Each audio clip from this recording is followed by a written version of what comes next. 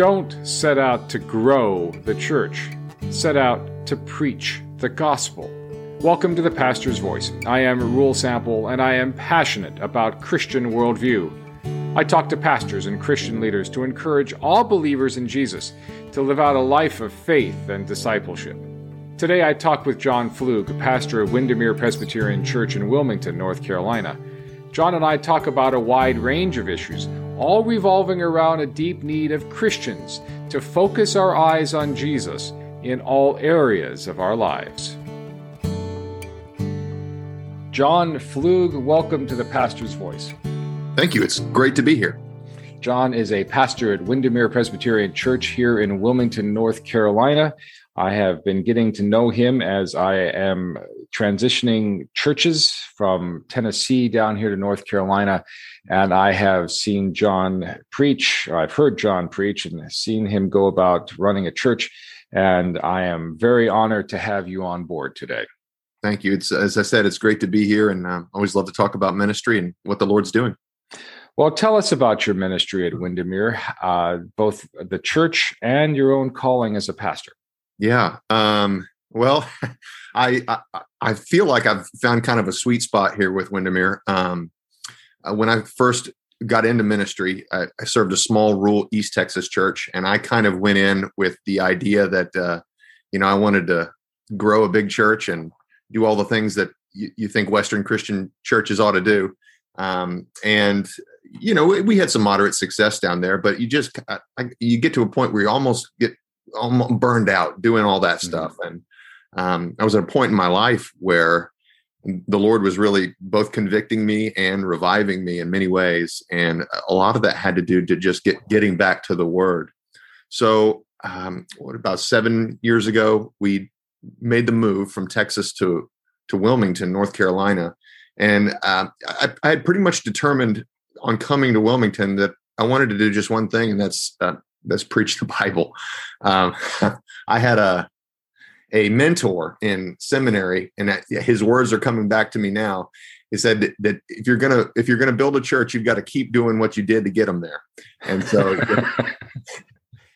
so whatever that is, and it can get exhausting, I think, to say, well, we're going to have the best children's program and the greatest outreach of this and that, and do all these different ministries. And maybe there are people in the church who are talented to do those things. But for me, I knew it was going to be pretty simple. It's preaching the Word, expositional preaching is what I'm going to do. And if people come for that, well, great, they'll stay because I'll keep doing it.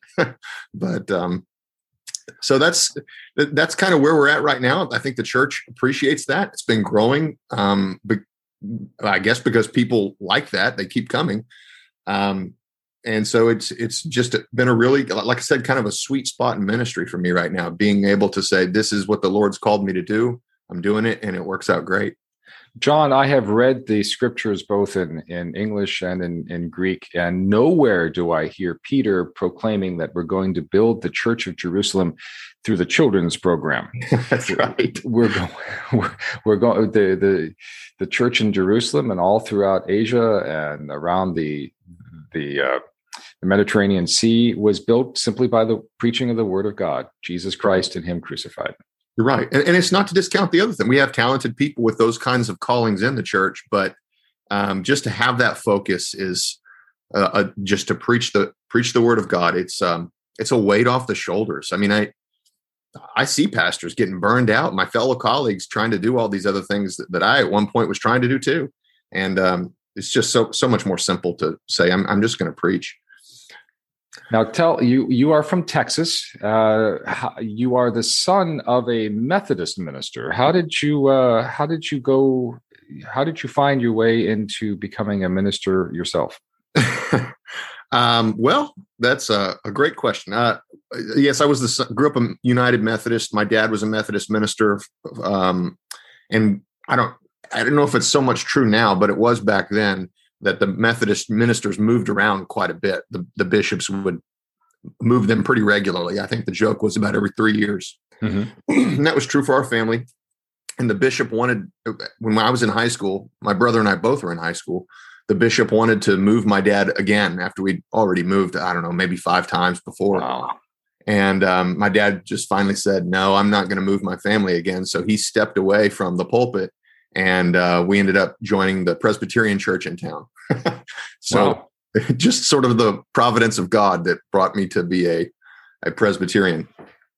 Did your father, the Methodist, ever acknowledge that this was preordained that he become a Presbyterian? I've told him that, but he just doesn't see it that way. You know? Yeah. Keep going. I interrupted you. Go ahead. No, well, what was the second part of the question that you asked? I'd forgotten. Well, how did you discover your own calling as a pastor? Yeah.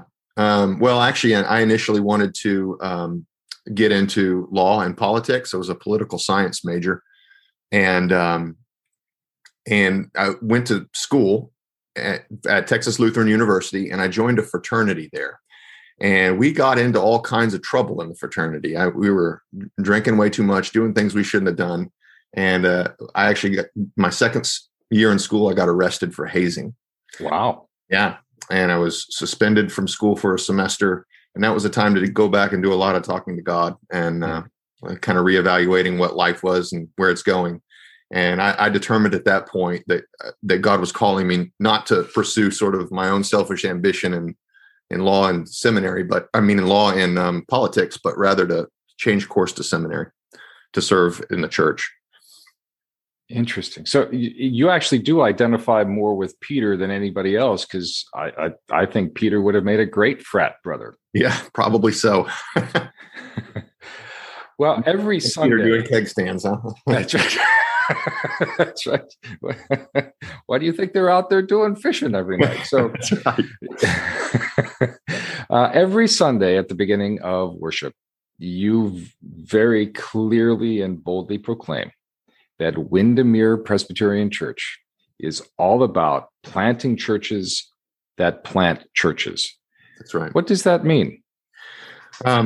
Well, we a couple of years ago, this was pre-pandemic, we were really starting to grow pretty quickly. And I wanted the elders and the rest of the congregation as well to start to think about, what do we do when we get to a point where if we get to a point where we need more space? Are we going to just build a bigger building and hire more staff and do the thing that all the rest of the Western churches are doing? Or would it be more faithful to say, let's actually take any growth that we can get that's more than we can accommodate in this building and intentionally split to plant a church? And I think that the rest of the congregation kind of caught the vision of that they liked Windermere being sort of a neighborhood, a smaller neighborhood church. They didn't want to be a mega church. And so we determined it's good and faithful for us to be this, and then also to be obedient to the Great Commission to make disciples and plant churches. So this is the new mission statement we took on. The pandemic certainly has given us challenges to continue to see that. But hopefully, by God's grace, we'll begin to really catch that vision once again as things start to open back up. That's kind of counter to what we see a lot of churches do. And you had that same discussion. Yeah, we see that the modern church really has dropped the idea, except there are exceptions, of planting churches. They just want to grow and centralize. What's going on? Well, I don't know. I can't speak for other churches, but if I were thinking about at other points in my life why I would want to grow a big church and have multiple campuses or one giant campus with satellites, it would be, if I'm honest, it would be probably a lot of pride, sort of my own personality. But to approach it with more humility, and having been humbled at various times in my life, it doesn't need to be about me. It needs to be about what's best for advancing the kingdom. And I think this may be the better way to do it, especially if we think about church as an interaction of people together, not just the program on Sunday morning. Because that program, obviously, it can be exported. You can watch YouTube videos of preachers all day long, but you can't get that community except for in a church. And so I think creating more of those communities rather than bigger ones is probably the better path. I just did a podcast with two millennials who are in ministry in Memphis, Tennessee. And one of the things I asked them is, what do millennials want? Because I constantly think that we miss the boat on what millennials want. And their answer is community. Yeah. They want genuine, interactive community that can be found in a small church. That's right. And I think some people will argue, they do argue, that in larger churches you have that too, but I'm not sure it comes as naturally as it does to small churches.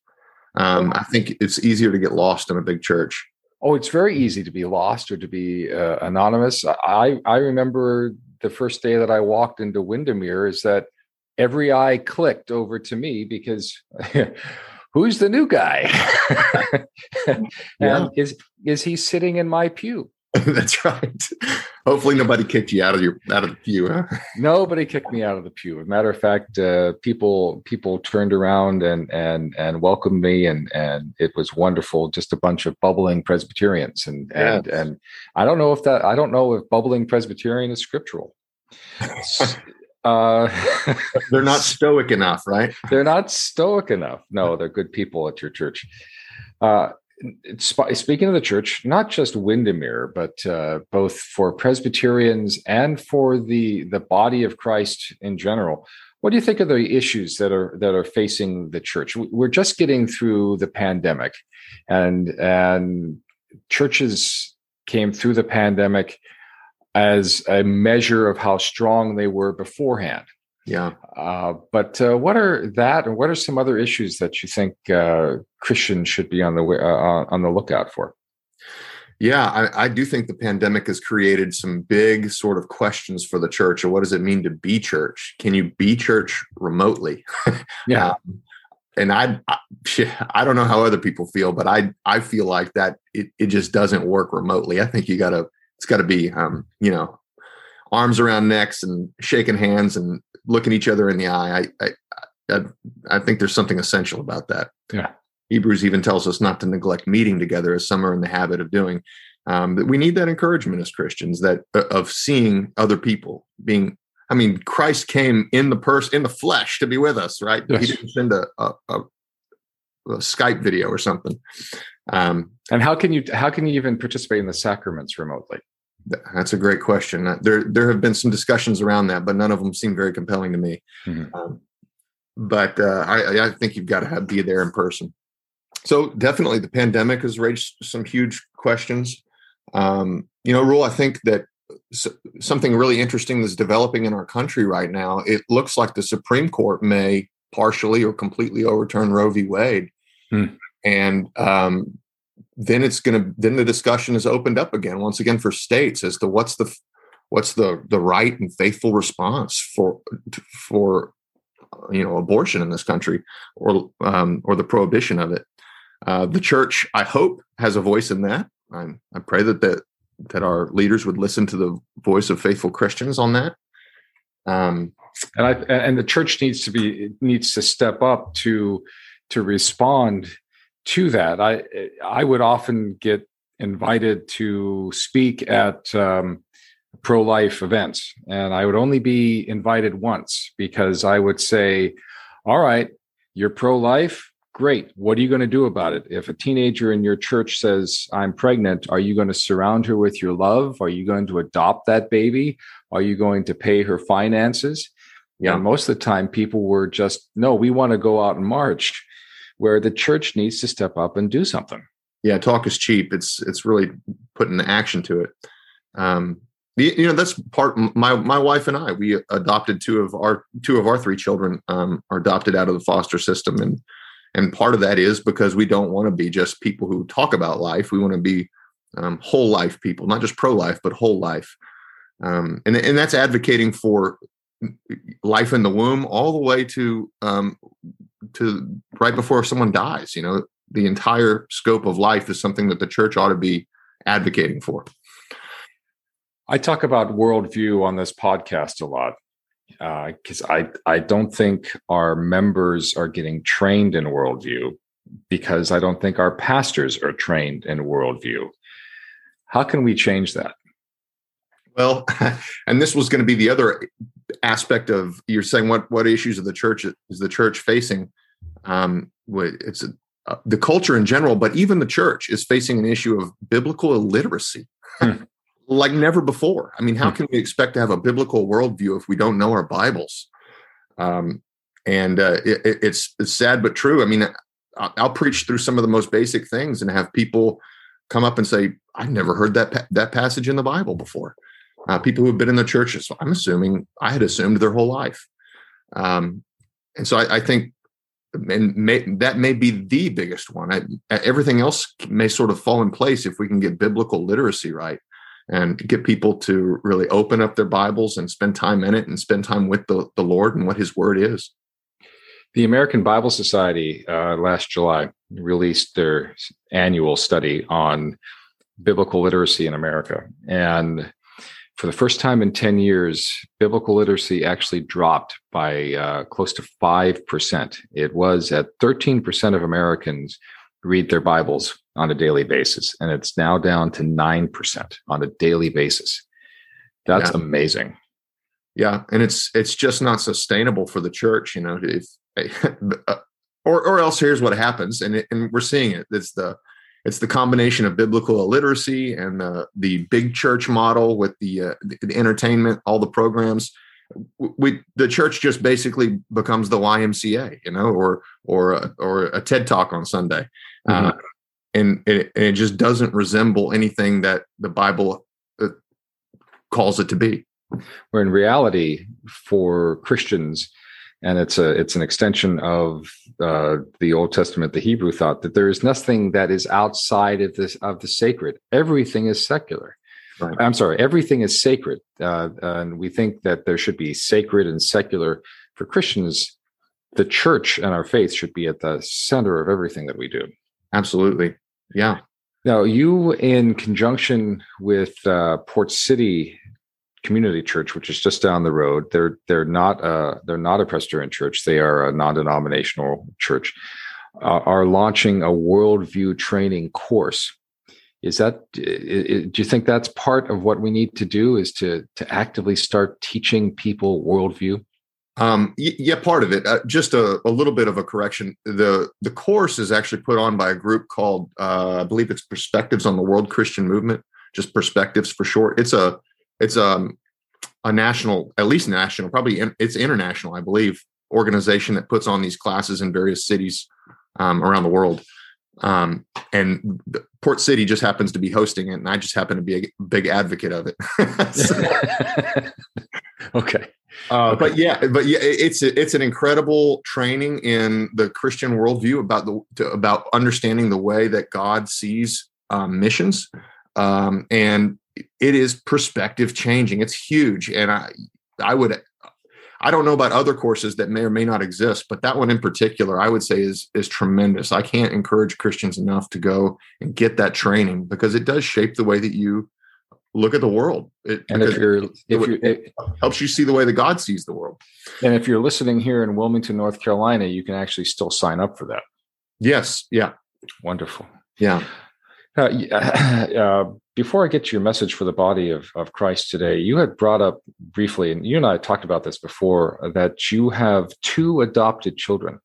Yes. Scripture talks all about adoption, and how has that physical adoption that you've had, how has that affected your view of the adoption of us as children of God? Well, it's just really kind of. I don't know that it's changed it, but it's helped me feel it more, if that makes sense. Yeah.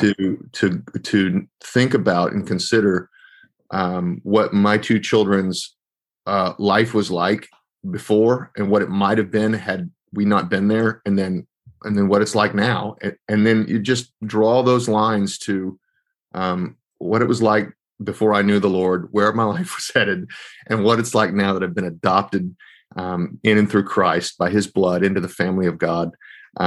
It's incredible to draw that. And the scripture themselves call us adopted into the family there. So it's great. It's wonderful. I can't, all these things are connected, Rule. Yeah. And I can't encourage people to see this worldview, this Christian biblical worldview, and then begin to live it. And by living it, you experience it. It's all the pieces match up. The great thing is that you refer to your three children not as, well, here's my first child and these are my two adopted children. You refer to them as my children. And it's the same thing for us as Christians. We're not, yes, in one way, we're adopted children of God, but in reality, we are children, plain and simple, of God through the blood and sacrifice of Jesus Christ. Absolutely. Absolutely. So what is your message for the body of Christ today, for the people who are listening to this podcast? What do you want them to know and hear today? Well, I always, of course, the gospel message, that, and I would say, because this is true for me, I was not a born again Christian until maybe 8 or so years ago. In fact, I'm looking back on it now, I'm fairly convinced I was a minister, but I was not yet a born again Christian. It was the Word of God that really changed that for me. My perspective on the Word, on being able to look at it and say, not this is teaching me about God, but this is God's Word for me, convicted me of my sin and assured me of my salvation. And so I would say, even if you're a Christian listening to this, to examine your own heart on your relationship to God and His Word, and come to terms with the reality of your sin and the reality of the redemption that's offered to you in Christ.